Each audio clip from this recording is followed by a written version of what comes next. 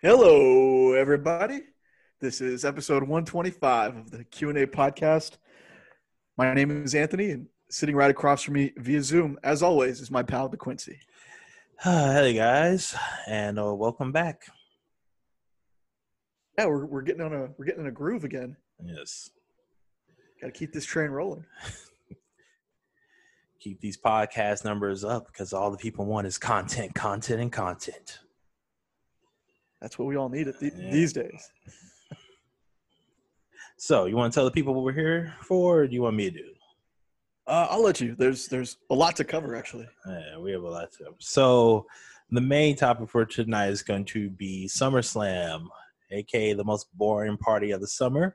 We're going to go over the card, talk about it, pick our winners and such. But before we do that, I want to give a little love to Mr. UFC over here and give him, I'd say, about 5 minutes to talk about Daniel Cormier, who lost his, it was the heavyweight, right? Yes, it was for the UFC heavyweight championship. Yes, and for all intents, it seems like he's retired now. Yes. Okay, so I just wanted to give you 5, maybe 10 minutes, just talk about his career, give him his platitudes, give the man his flowers, so to speak. So I will let you have it from here. Okay. Well, so yeah, he challenged Stipe Miocic in a third match of it was a trilogy fight for the heavyweight title. And man, it was a great fight. It went all 5 rounds, which surprised me, but it shouldn't have, because after 2 fights against each other, 2 knockouts, these guys, knew each other very well, were cautious to not get knocked out or stopped, and still put on a hell of a performance for 5 rounds. It was it was back and forth for, I would say, the first 2.5 rounds, and then Stipe definitely took over towards the end of the fight, and that's all she wrote. Cormier announced his retirement right after the fight, and the way that fight ended, I believe him. I really think he's done. I mean, he's 41 years old. There's really nothing left for him to accomplish, and like he told Joe Rogan in his interview, he said, I'm at this point in my life and in my career, I'm only looking for championship fights, for title fights. And the way he fought, or the way I fought tonight, that's not happening anytime soon. And I agree. I don't think he is in line for any title shot anytime soon. Mm-hmm. Given his age, given the way that he lost that fight, and yeah, just given the time he would need to work his way back up, I don't see it happening. And there are no more super fights for him. He's already had the super fight with Stipe 3 times already at this point. So there's really nothing left for him to do. He's accomplished everything in the sport. He's only lost to champions, and he's got a great gig with the UFC or UFC ESPN, or I guess, I don't know how it works, but a commentating gig. So he's going to keep making money, good money. He's a great analyst because he's one of the greatest fighters of all time. And so, I mean, at this point in his life, he should have no regrets.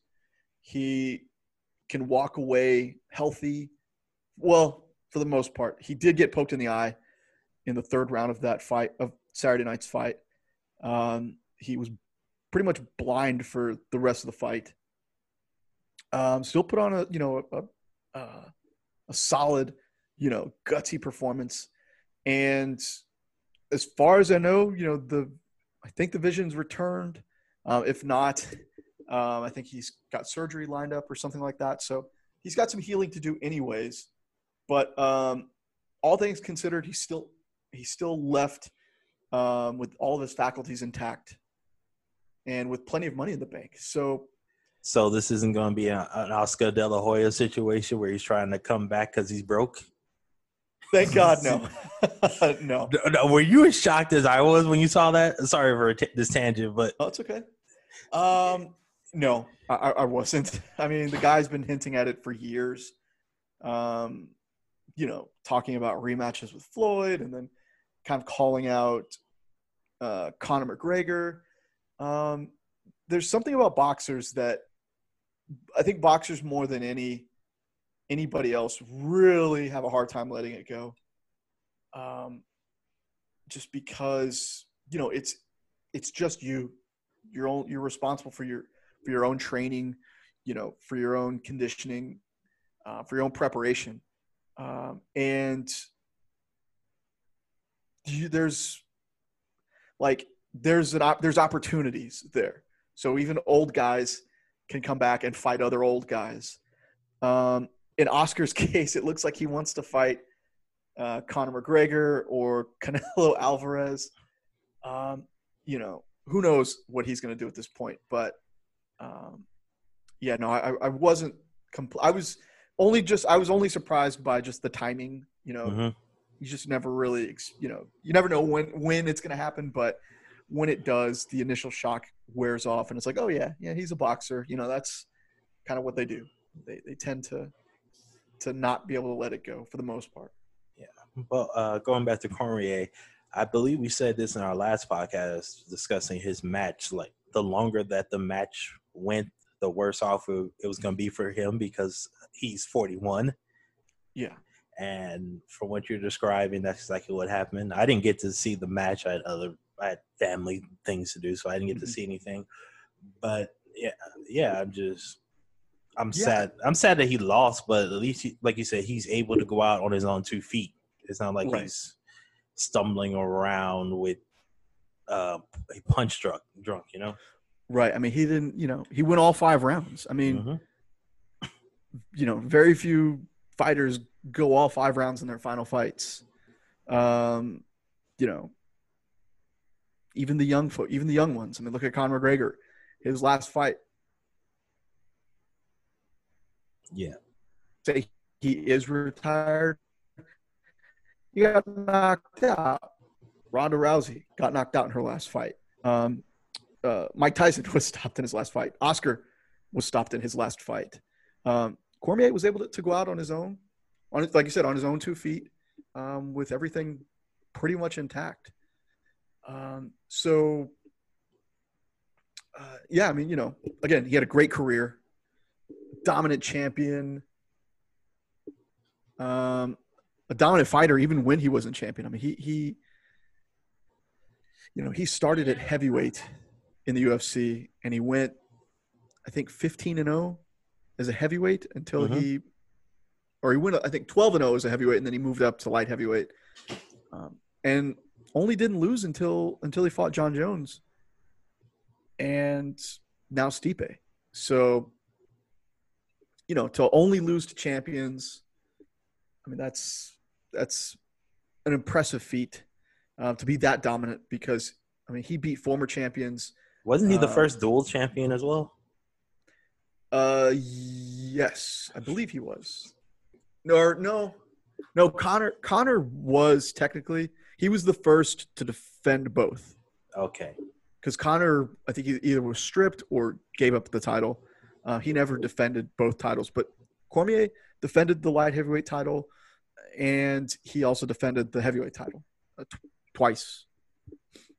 So, yeah, I mean, he's, he'll be in the Hall of Fame next year even, if things are back to normal and they want to do the ceremony like they used to do. Or, wait till the time is right, till you can get people in the stands to really honor the guy.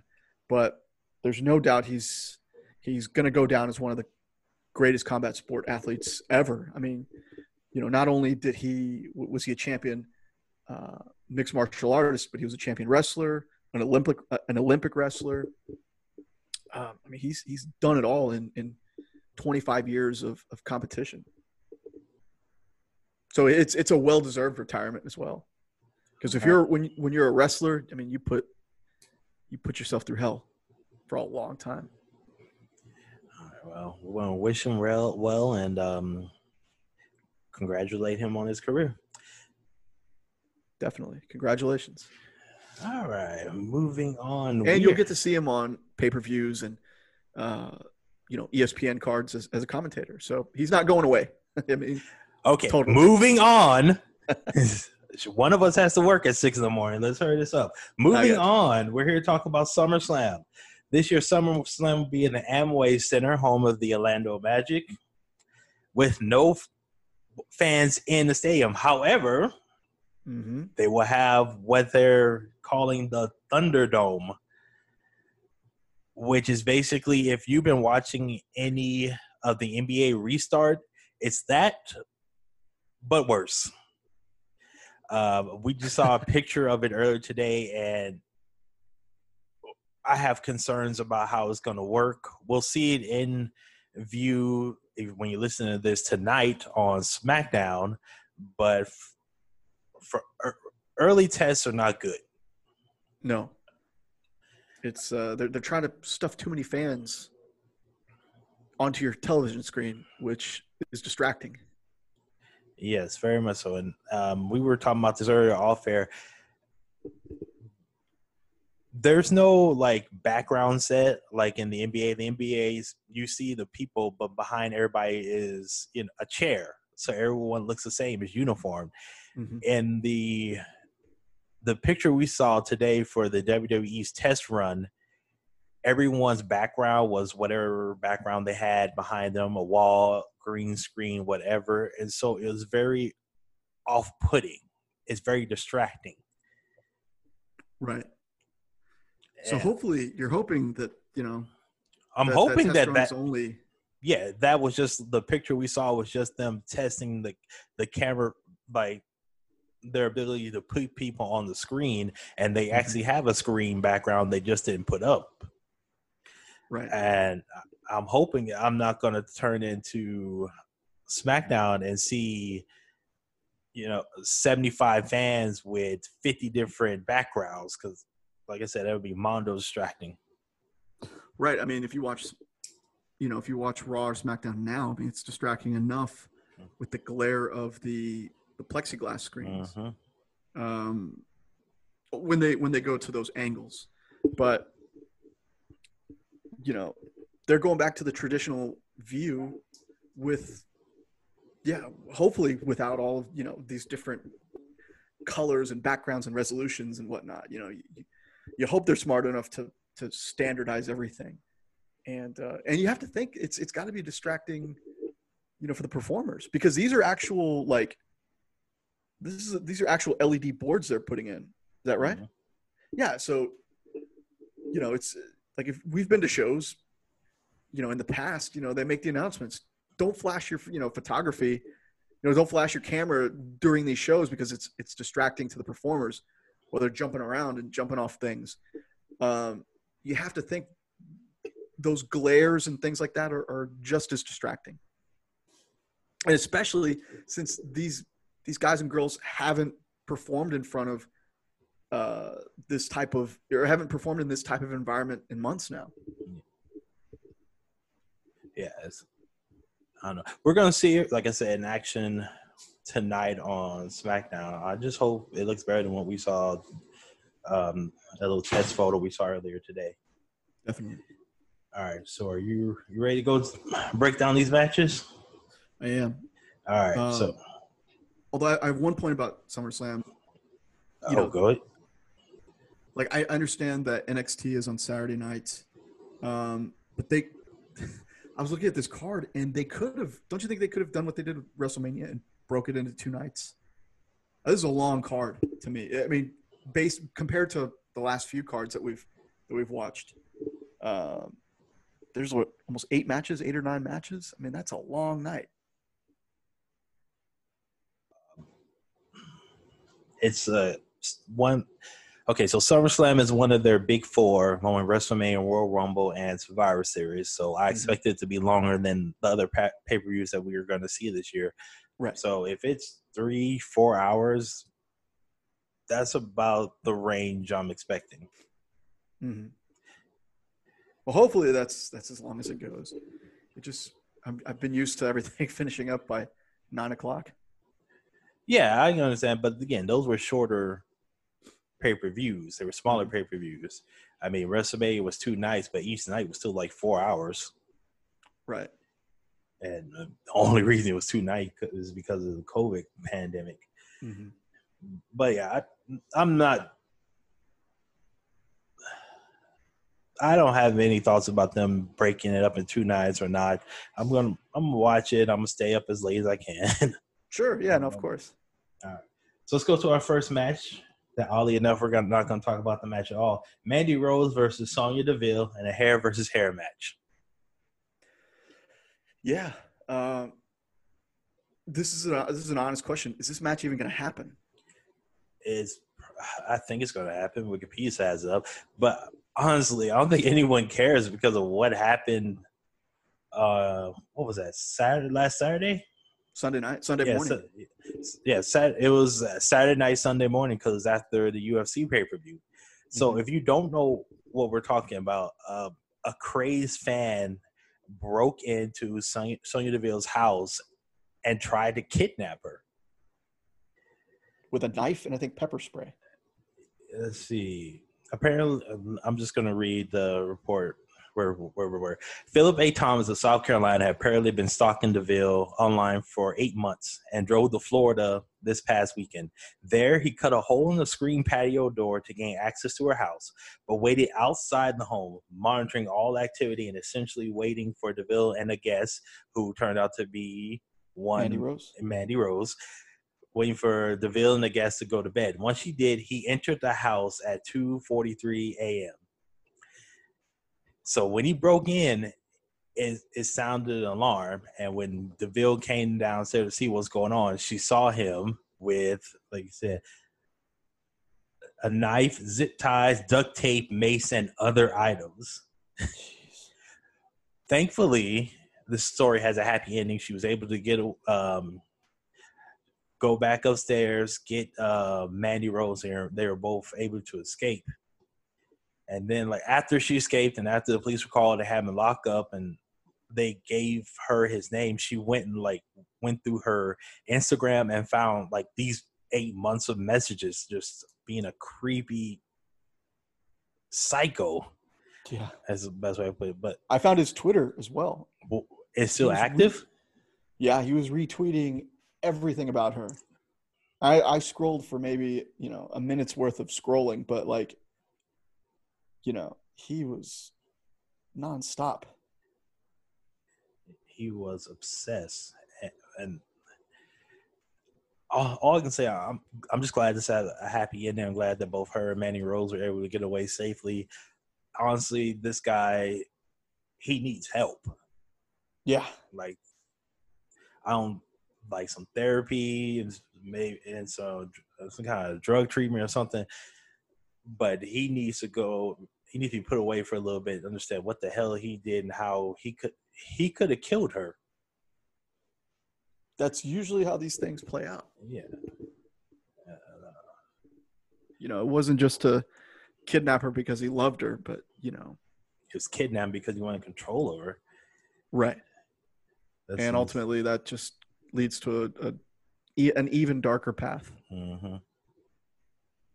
Yeah. Especially if he had contact with her and she, actually rejected him she had no contact. Like, it was a right, one-way thing.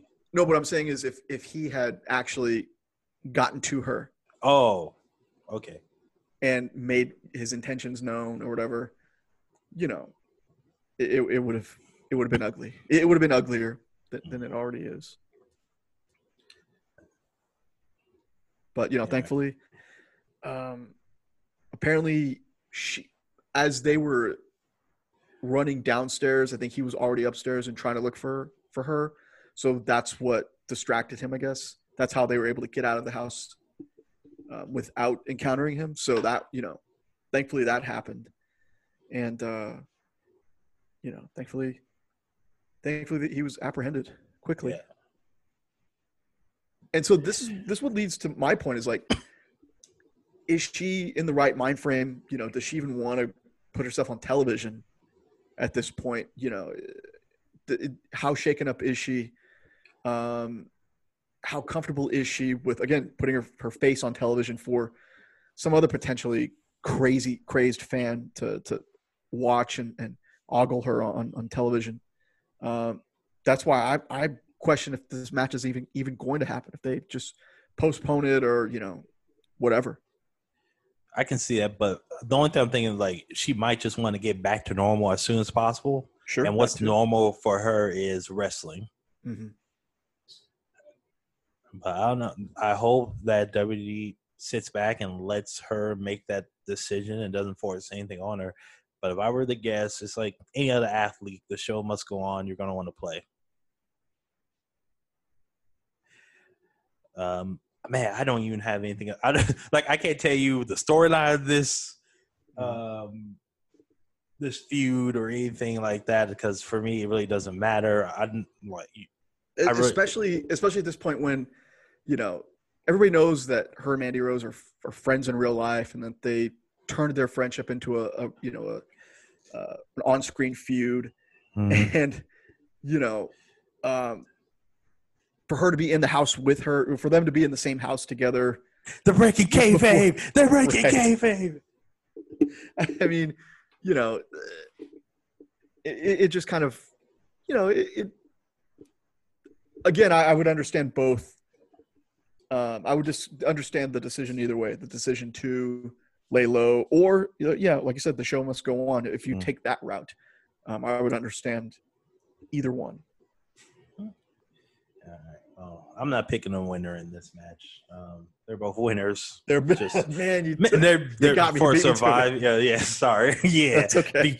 Yeah, they're both winners for surviving that Hasbro experience last weekend.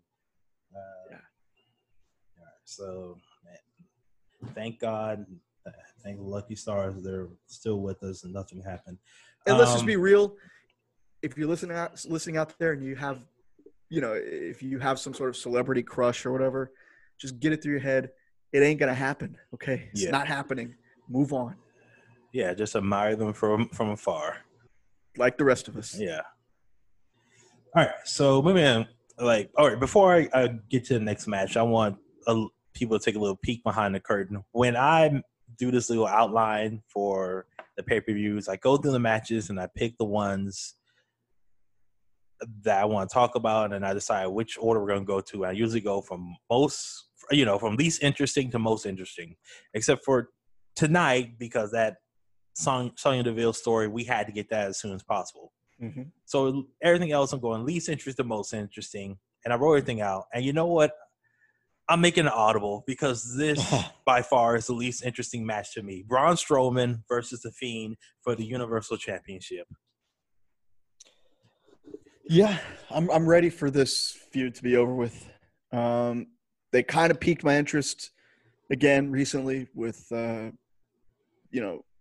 with Alexa Bliss's role. Oh, really? Man, that went the opposite for me. I just well, the first instance, where the Fiend actually attacked her, like that was actually surprising.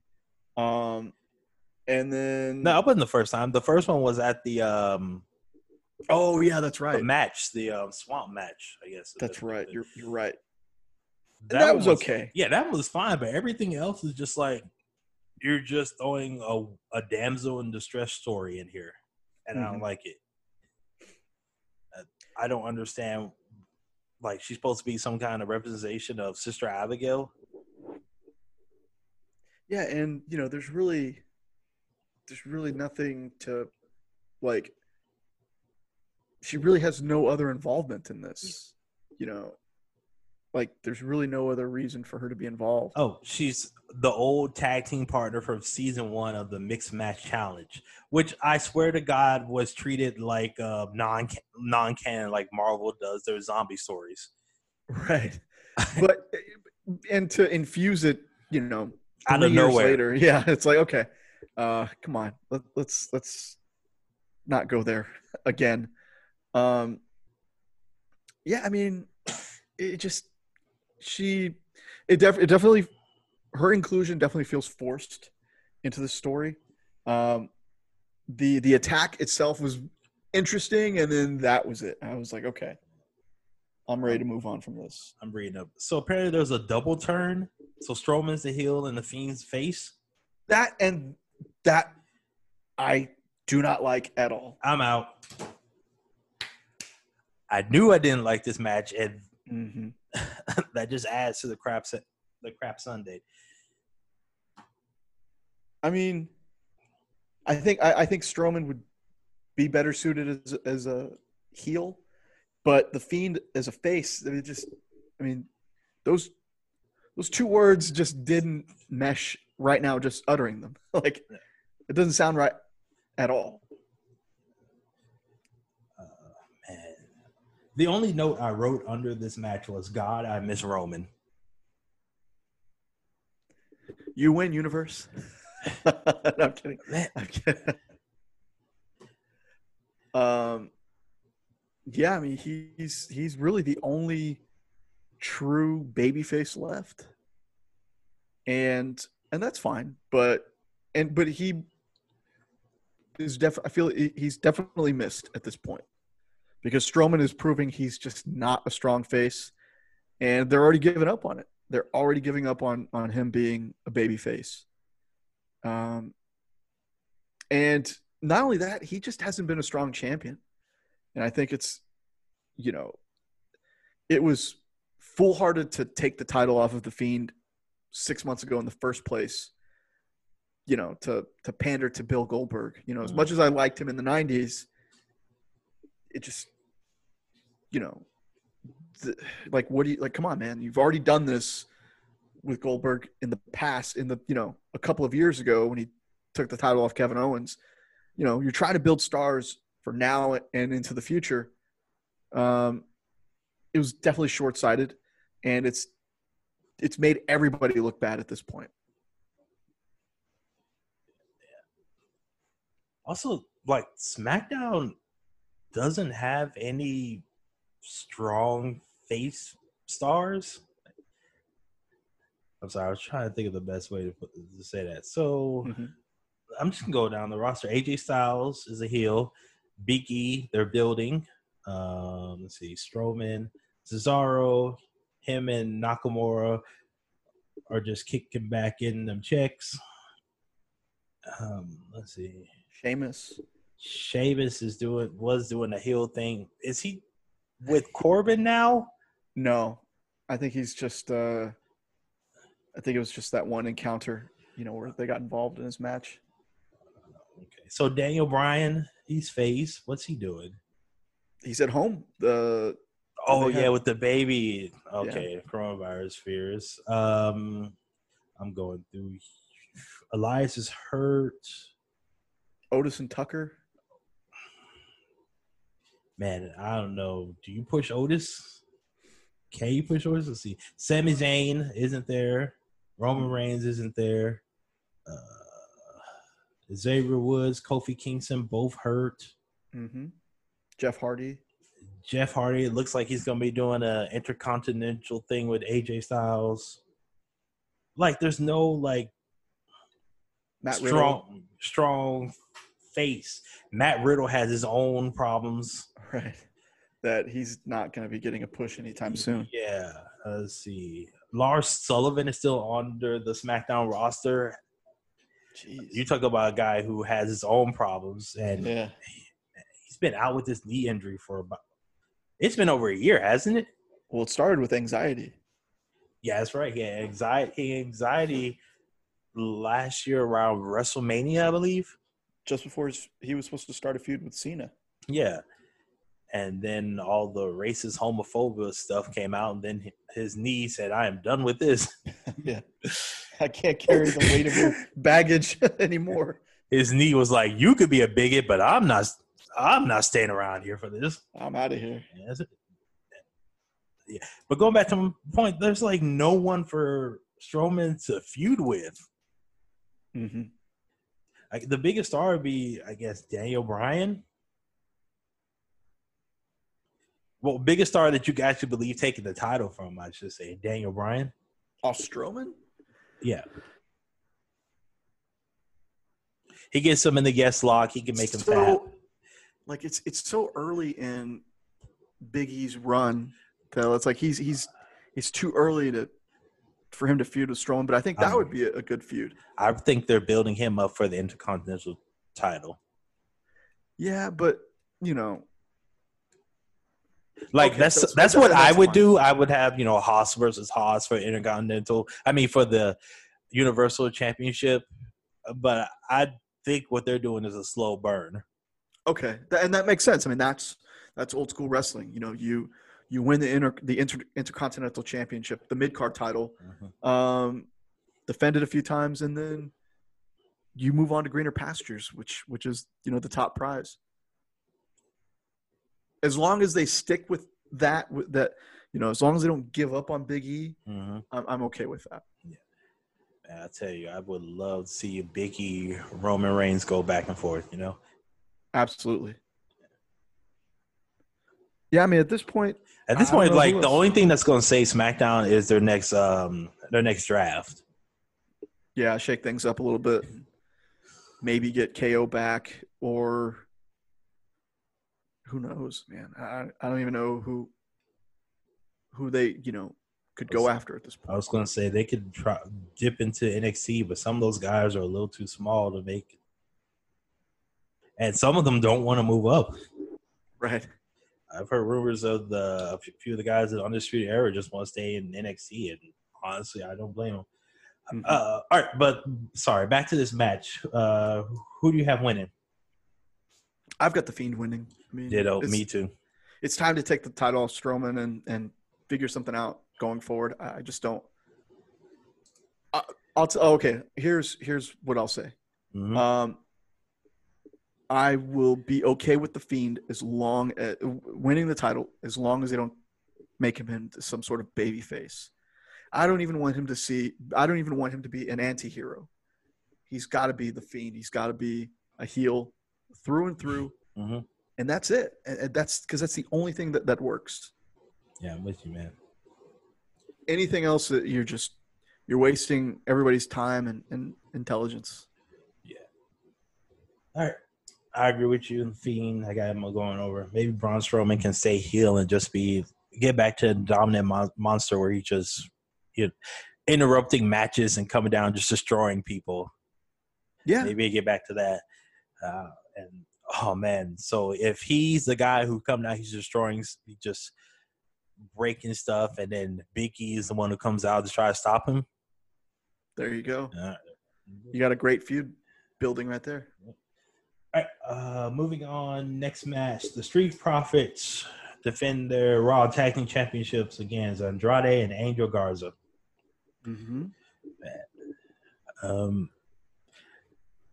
This feud has involved poisoning. That's all I got. Man, this feud they didn't even write about it on Wikipedia. They wrote about everyone else except for this one.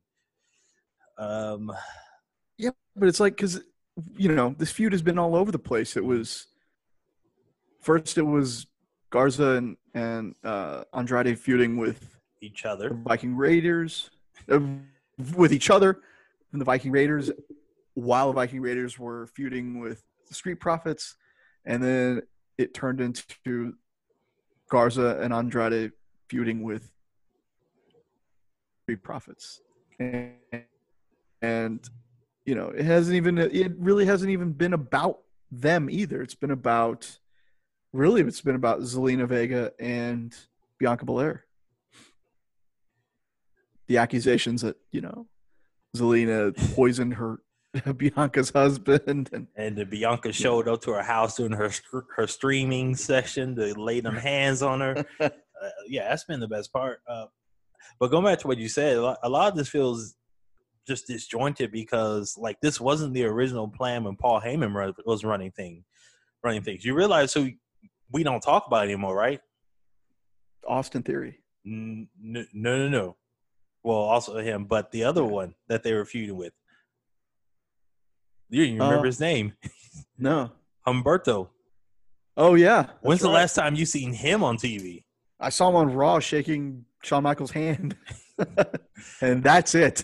Yeah, and I don't think he's been in the ring in what, since Heyman got fired?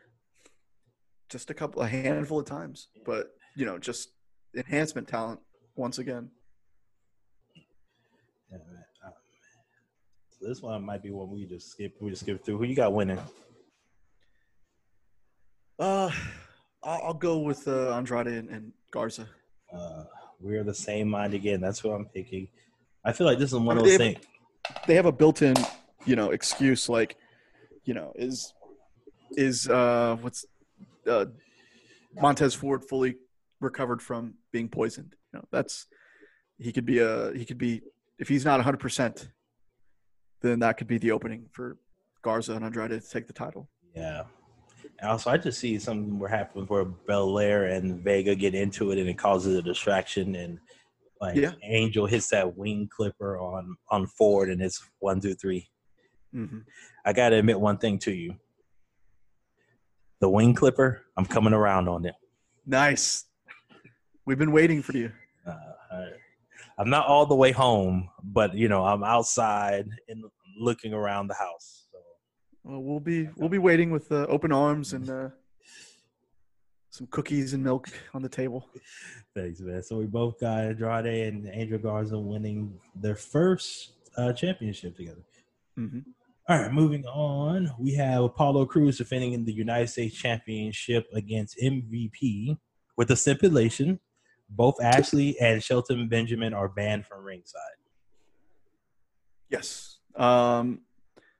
MVP, the MVP of Raw on the men's side? I'm actually trying to think if – you know what? He's probably third. Okay. Because the two other guys who I have above him are fighting for the WWE Championship. That's – you know what? That's fair. Okay. So but he's the MVP of the mid-card. Thank you. There we go. There we go. Okay. The MVP black on black crime. I was actually kind of hoping you'd pick the Street Profits. The kind of black versus Hispanic thing, No, the Hurt Business has been going around beating up black superstars and going into Raw Underground and beating up everybody who's standing. So, that's something we talk about. We'll talk about that after this match. But yeah, it's good to see Apollo Crews back in action. I don't know if the reports came out or anything, but I'm like 98% sure he had COVID. Wow. Okay. Just because they've been taping so many episodes, 2-3 episodes a day. So that explains why he would miss like 4 or 5 episodes if you were out for 2 weeks with COVID. That's true. But came back, got that the new United States belt away from MVP. Are you coming around on it? I know you hated it when you first saw it. I'm not, because I haven't seen it enough. So I'm still lukewarm on it. Okay. But like, it's been out of sight, out of mind for me lately. So I don't hate it at this point. Yeah, I really like this feud's been okay for me. Honestly, I'm really just more interested in what MVP and the Hurt Business are up to, like what the plans are for those guys going forward. I mean, unfortunately, I don't see Bobby Lashley winning or even competing for a WWE title anytime soon, considering he already had that chance. But it would have been nice to see this stable, collect some gold. And they were starting to with, the United States title, the 24/7 title. I mean, this is a group that really looks intimidating and acts intimidating. And so at this point, I'm all in with anything they do with MVP and the Hurt Business. I'm excited. I look forward to seeing what they do with them.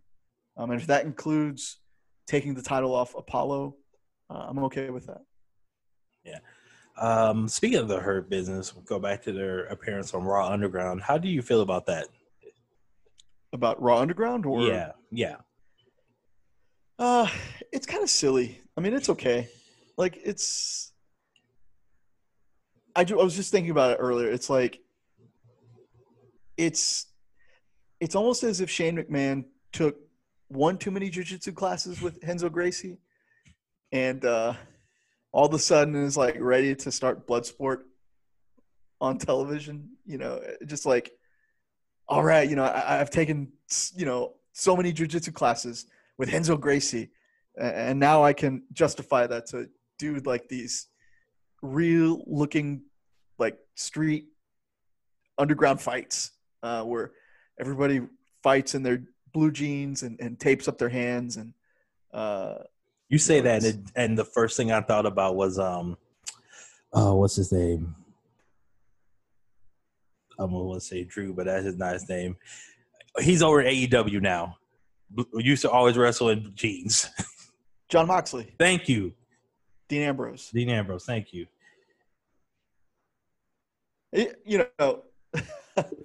I don't think he would have fared well in this. I don't think he would have liked this. But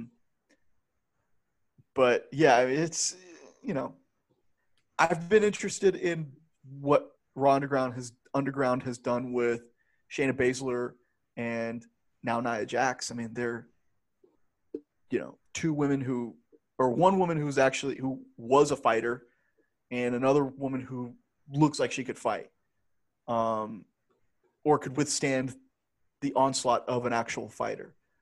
So that has been interesting. But seeing Dolph Ziggler and the Viking Raiders doing this, I mean, it's fine, but it doesn't really excite me as much. Yeah, and especially and part of what I've said about Shane McMahon, like, the way he is, he's the commentator. He's like this live commentator.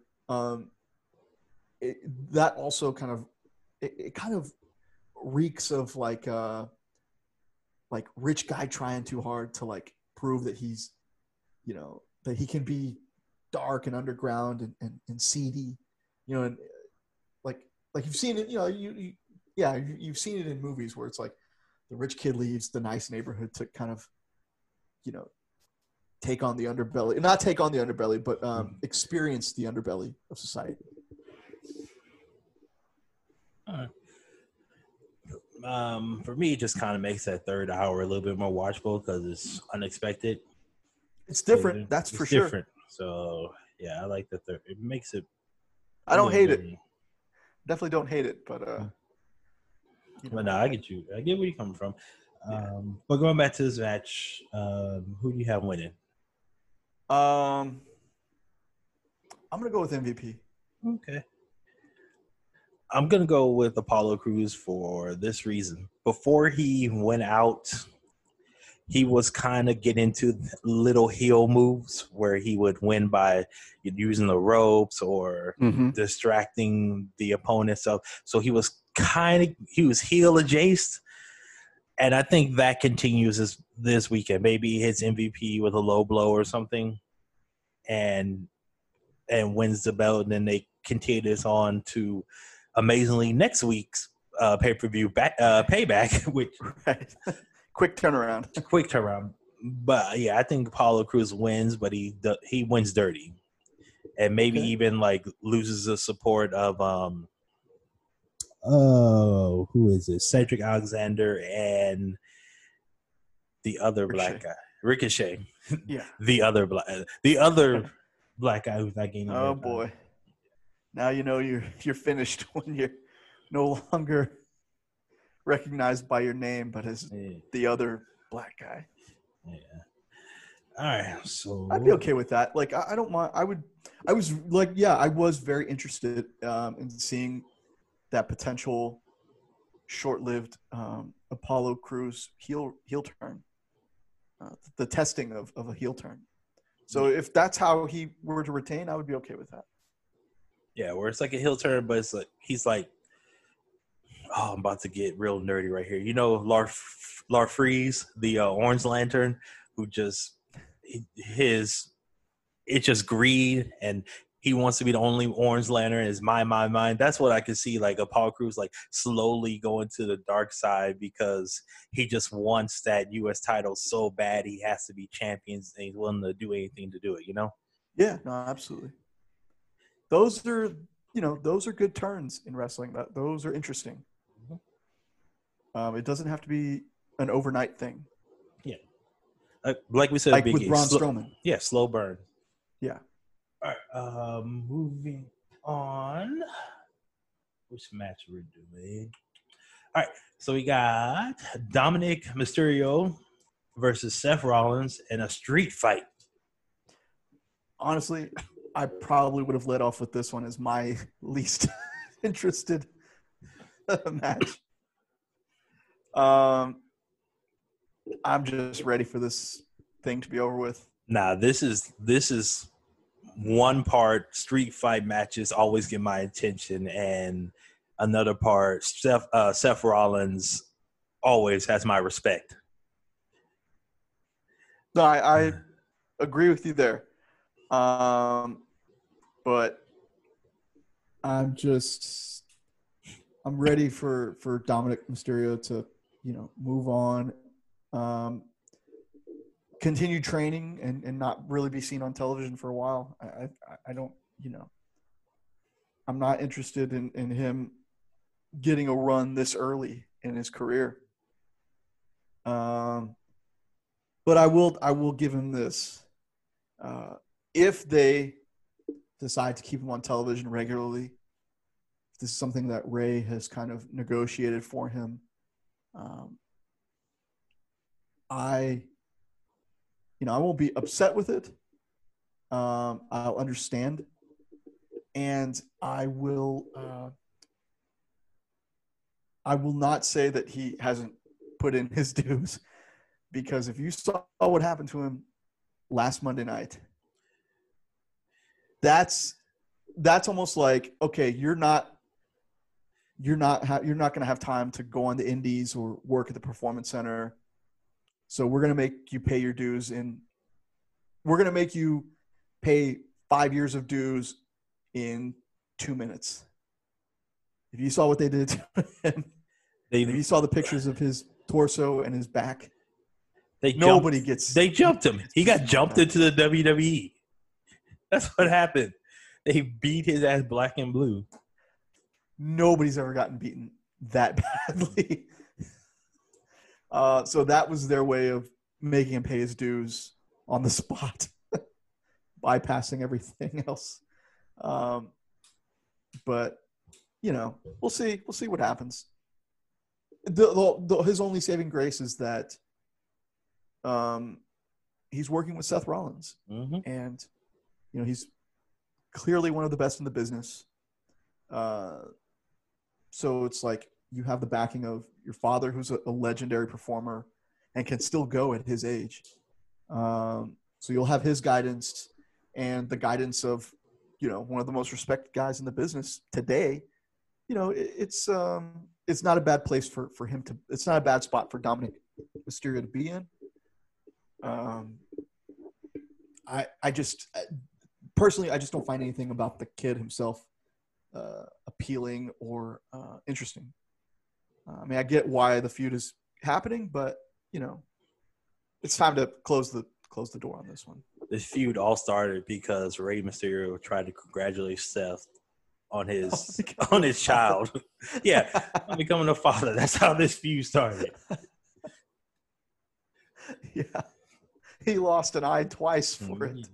Yeah, congratulations on your new child. What'd you say, bitch? And how did that look that Seth Rollins had when he was jamming Ray's face into the steps? How did that become not go viral as a GIF? You have to go back and watch. I think it's because of the act itself. I mean, even in wrestling, there are some things where like, oh, we might want to leave this alone. Yeah, just go back and just, you gotta see it again. It's definitely worth watching. It is one of the funniest facial expressions you'll ever see in wrestling. I'll have to look up because I don't remember. I just remember Mysterio trying to give him some love and getting his ass whooped for it. Yeah. Anything else you want to say? Because we know that both Rey Mysterio and Buddy Murphy are getting involved in this match, right? Yeah. I'll mix it up a little bit. Mm-hmm. I will predict a Buddy Murphy, not heel turn, but a change of heart. I think he'll get involved, but I think he's going to intentionally cost Seth Rollins the match. Not like oops, I got in the way. I'm sorry, but I've had enough of this. Maybe one of those like, you're going too far, I can't let you do this kind of moments. Yeah. Because we've seen him. We've seen him,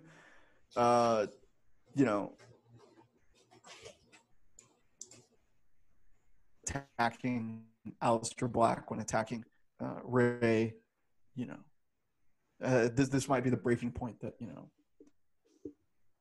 that sends him, away, off on on his own. Okay. So you got Dominic winning with blue interference? Man, I just didn't even think about that. Like I logicked my way into that basically, which yeah, but I'm not holding it to you. I'm not holding it to you. You can pick Seth. Yeah, because I don't, I don't think this guy should get his first victory. No, you know what? Screw it. I mean, it's happened in the past.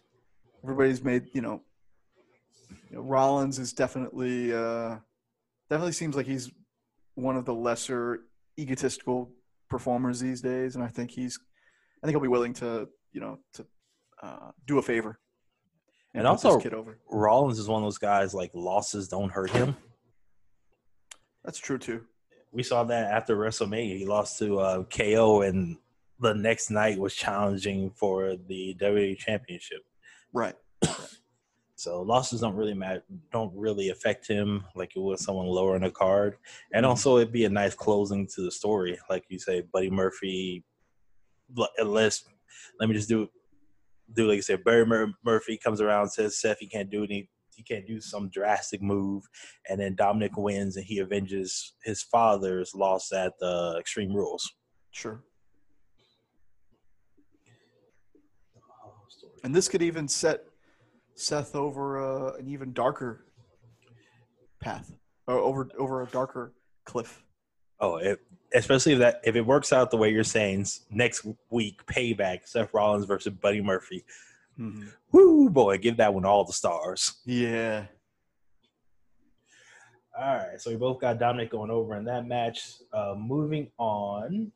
So next two matches I just put together as one big group. We'll talk about it. Sasha Banks defends her Raw Women's Championship against Asuka, and Bayley defends her SmackDown Women's Championship against Asuka as well.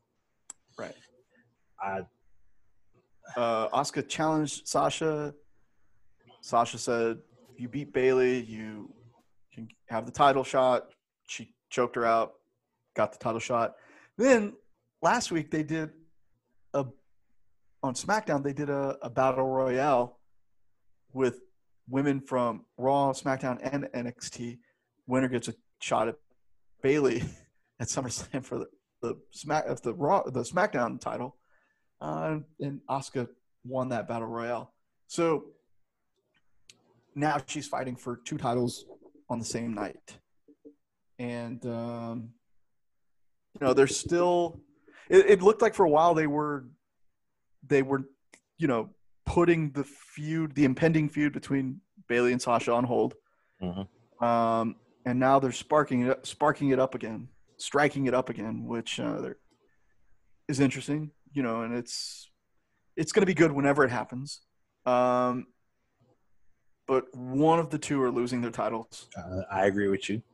And I think we will both conclude it's going to be Sasha. I mean, she's technically on SmackDown, and they need someone from Raw to hold the Raw Women's Championship. And Asuka's the girl right now, and she's got feuds lined up.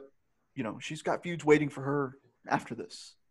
So, and I'm not saying that this is this match is going to, or this weekend is going to be the start of the Bayley and Sasha feud, but it's going to pick up a little more because there's, the writing's all on the wall there. Like, they're not going to jump right into it, which is smart, but they're definitely, it's the embers are going to start picking up. Yeah, that's what we've been talking about this entire podcast. And a slow burn, building up, and making sure a story worthwhile is actually told. Mm-hmm. I just want to say, like, Sasha and Bayley have been killing it. Oh yeah, the MVPs of women's wrestling in WWE. Almost the MVPs of wrestling. The entire thing ever since the pandemic started. They've been incredible on the mic, in the ring. I can't say it enough. I don't have the adjectives to say enough. They've been just like, which I'm looking. They have just been on top of the women's division for 5-6 months now. Like, right. I'm so impressed. Like, I always thought Sasha had this in her, but watching Bayley like this is like she hit another level, Right. And they're putting on great matches. Mm-hmm. And they are the women's division. You would think losing Charlotte Flair, losing Becky Lynch would take a huge hit, but they really haven't. And considering, Shayna Baszler and Nia Jax haven't gotten the big pushes that I think people are expecting because of, their abilities and their presence in the division. It's been great to watch. It's been, definitely been the highlights of SmackDown and Raw programming each week for several months now, since the pandemic started. Yeah. I also agree with you that one of the two will lose the title, and start those embers up again. But man, I'm not sure who loses. I'm saying Sasha. I think she's gonna get the title taken off of her. Man, I think I'm gonna say Sasha retains, Bayley loses. Ooh. So, and in that match, Sasha Banks does something that causes Bayley to lose, and there's friction, but they're able to find a way around it. But having Bayley lose that title after being champion for as long as she has, I guess if you're going to do it, SummerSlam would be the place to do it. And then Bayley has that jealousy again of Banks having one more title over her and being better than her, and that just slowly eats at her until a couple months from now they lose the tag team championships, but Banks is still defending the Raw championship, and then maybe at the Royal Rumble, that's where Bayley does her turn against Banks, causes her to lose the championship match, and then you can build that to WrestleMania or whatever pay-per-view. Or another option is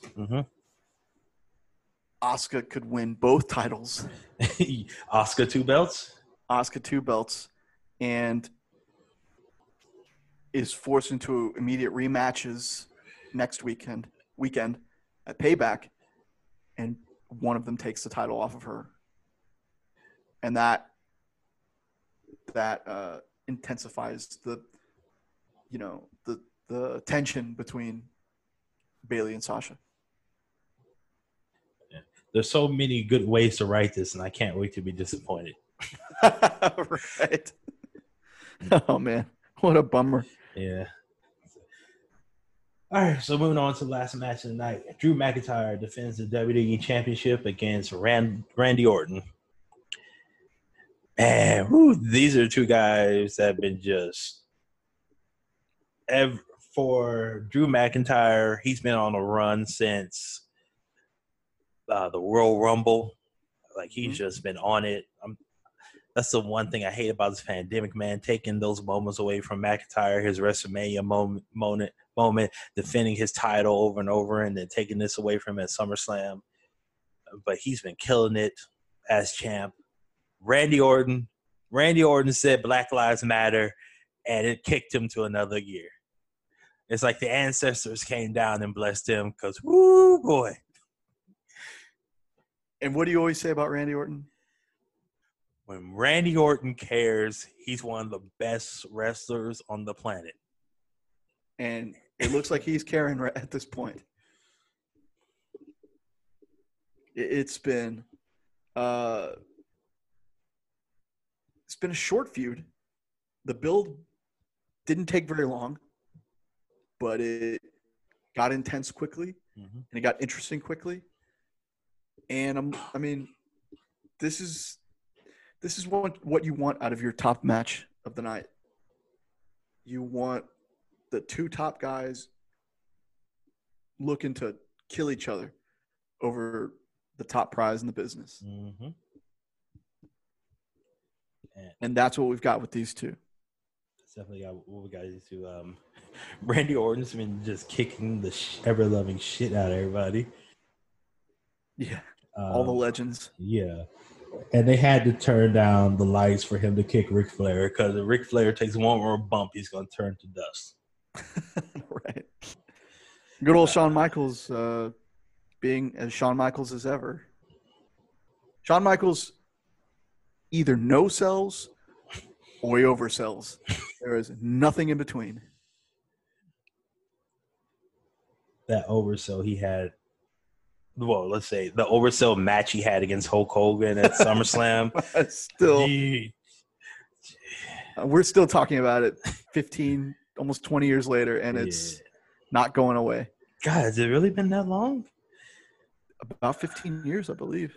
Time means nothing in quarantine. But, and the fact that he no-sold an RKO and a punt to the head when everybody else has done it. Everybody else goes down like they got shot. Yeah, they go down like they got shot. I mean, it was vintage Shawn Michaels. Yeah. That ego, no matter how old and how further away he gets from being the sexy boy of the 90s and how much hair he's lost, that ego it ain't going nowhere. Never go away. Never go away. This is going to be a damn good match. I think their styles mesh really well together. You got two finishers that come out of nowhere. Mm-hmm. What else can you say? This is last because this is a match I'm most excited to see. Yeah, they're hard hitting. They are technical. I mean, it's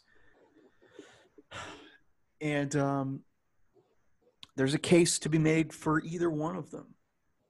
Like, it's been what Drew's held the title for 4 months now, which I mean isn't a long time. Yep. 5. Mm-hmm. 5 months. WrestleMania. No, you're right. 4 because WrestleMania was like the beginning of April. Okay, yeah, so about 4 months. This is again, if you're gonna take the title off someone, it should be at one of the big 4. Mm-hmm.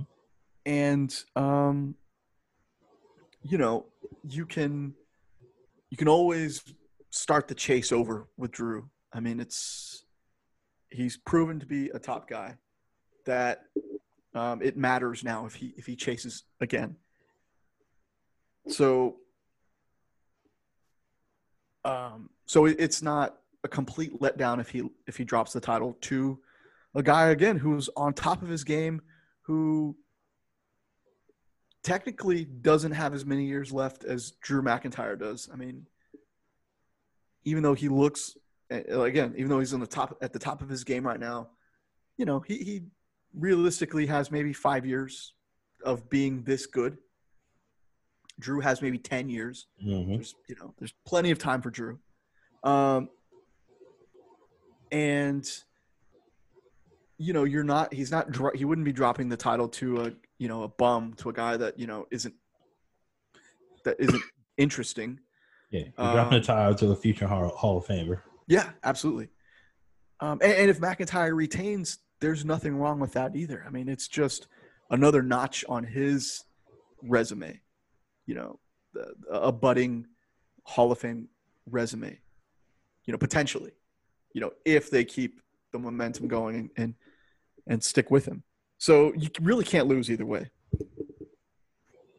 Yeah, I agree. You got to pick. Like I said, you can't lose either way that I'm going to make you pick. Okay. I'll say Drew. I'll say Drew retains. All right. I'd say Randall Orton wins. Mm-hmm. He grabs the championship. He stands on top of the rail. He stands on top of the turnbuckle. He throws the championship down. An intern comes out, brings him an all-black belt that says BLM, where the WWE inside. They give him a Kofi and a Dashiki, and his transformation is complete. So you're saying he becomes Hakeem Jr.? He becomes Randall the African Dream. Black Lives Matter forever for Randall. But nah, I'm picking him to win. Okay. I just think sorry, I'm scrolling through trying to find this damn thing. Yeah, I think he's been doing his best work, and God knows how long, and he deserves to be rewarded for that. And Randy's on top, and the other, when Babyface is trying to chase him, it's a good thing. Yes, as long as the Babyface isn't John Cena. Of course.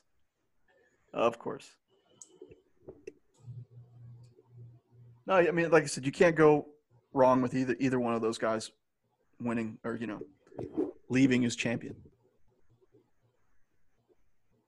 So I'm looking forward to it. I'm looking forward to this card. Mm-hmm. I think I'm looking forward to it more than WrestleMania. I feel like it's less predictable than Mania. It's also not 72 hours. That's true too. All right, man. Well, we're done with SummerSlam card. I'm excited to see it. Yeah. Any extra stuff that you would like to talk about before we get off the mics? No, I think I'm good, man. There's not a certain baseball team whose victories you would like to take pride credit in for. Yeah, that too. Absolutely, credit. And here's why I take credit for. You're right. For the Astros' recent run, I doubted them last time we talked. I was like, I don't know what's going on with these guys, and that's what happens when I start to doubt the team or a player like Kyle Tucker. It's like they feel my vibes, my bad vibes, and kick it into another gear. And look what's happened.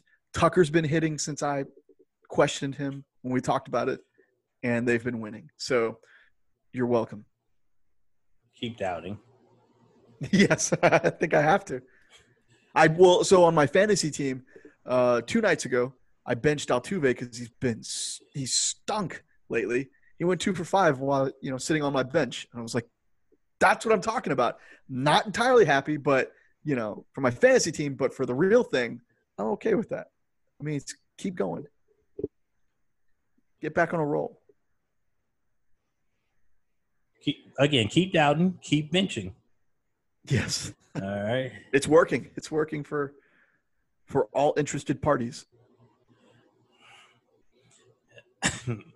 I think I was more optimistic than you were, and even with the injuries that have happened in the past 24 hours, I'm like, let's just have fun. Mm-hmm. Third of the way of the season, they're doing good. They're 15-10 now. 15-10, and now they're only 2 games back in the division. When we talked, they were at least 4 games back, and they were in 3rd place. They were behind Texas and Oakland. They've jumped past Texas, and they're nipping on Oakland's heels. Yeah. We'll talk about this more on Saturday. We'll do our Saturday baseball podcast because there's a lot of stuff that I want to get off my chest, and not just with the Astros. This whole Fernando Tatis situation is just annoying. Oh, yeah. Annoying as hell. They put him on the cover of ESPN, talk about he's going to be the face of baseball. And like a week later, boy, he's breaking the unwritten rule. What can we do with all right, whatever, guys. Y'all don't. It happens with it happens once a year with a young hotshot, and it's his turn. Yeah. All right, man. So, like I said, we'll talk to you Saturday, and then Sunday we'll watch what we hope to be a very entertaining WWE pay-per-view. Can't wait. Yeah. All right. We stopped giving out our socials. We did. I really don't feel like doing it right now. You? Yeah, I'm good. Plus, you don't need the exposure. You get 60,000 likes, 15,000 retweets once a year. Shut the hell up. You get an uptick in followers. We're done. He's talking too much. We're out of here. Okay. All right. I'll talk to you on Saturday, man. Sounds good. All right. Thanks for tuning in, everybody. Yeah. Love you guys. Thanks for listening. But Anthony, I'm DeQuincy. Later, babies.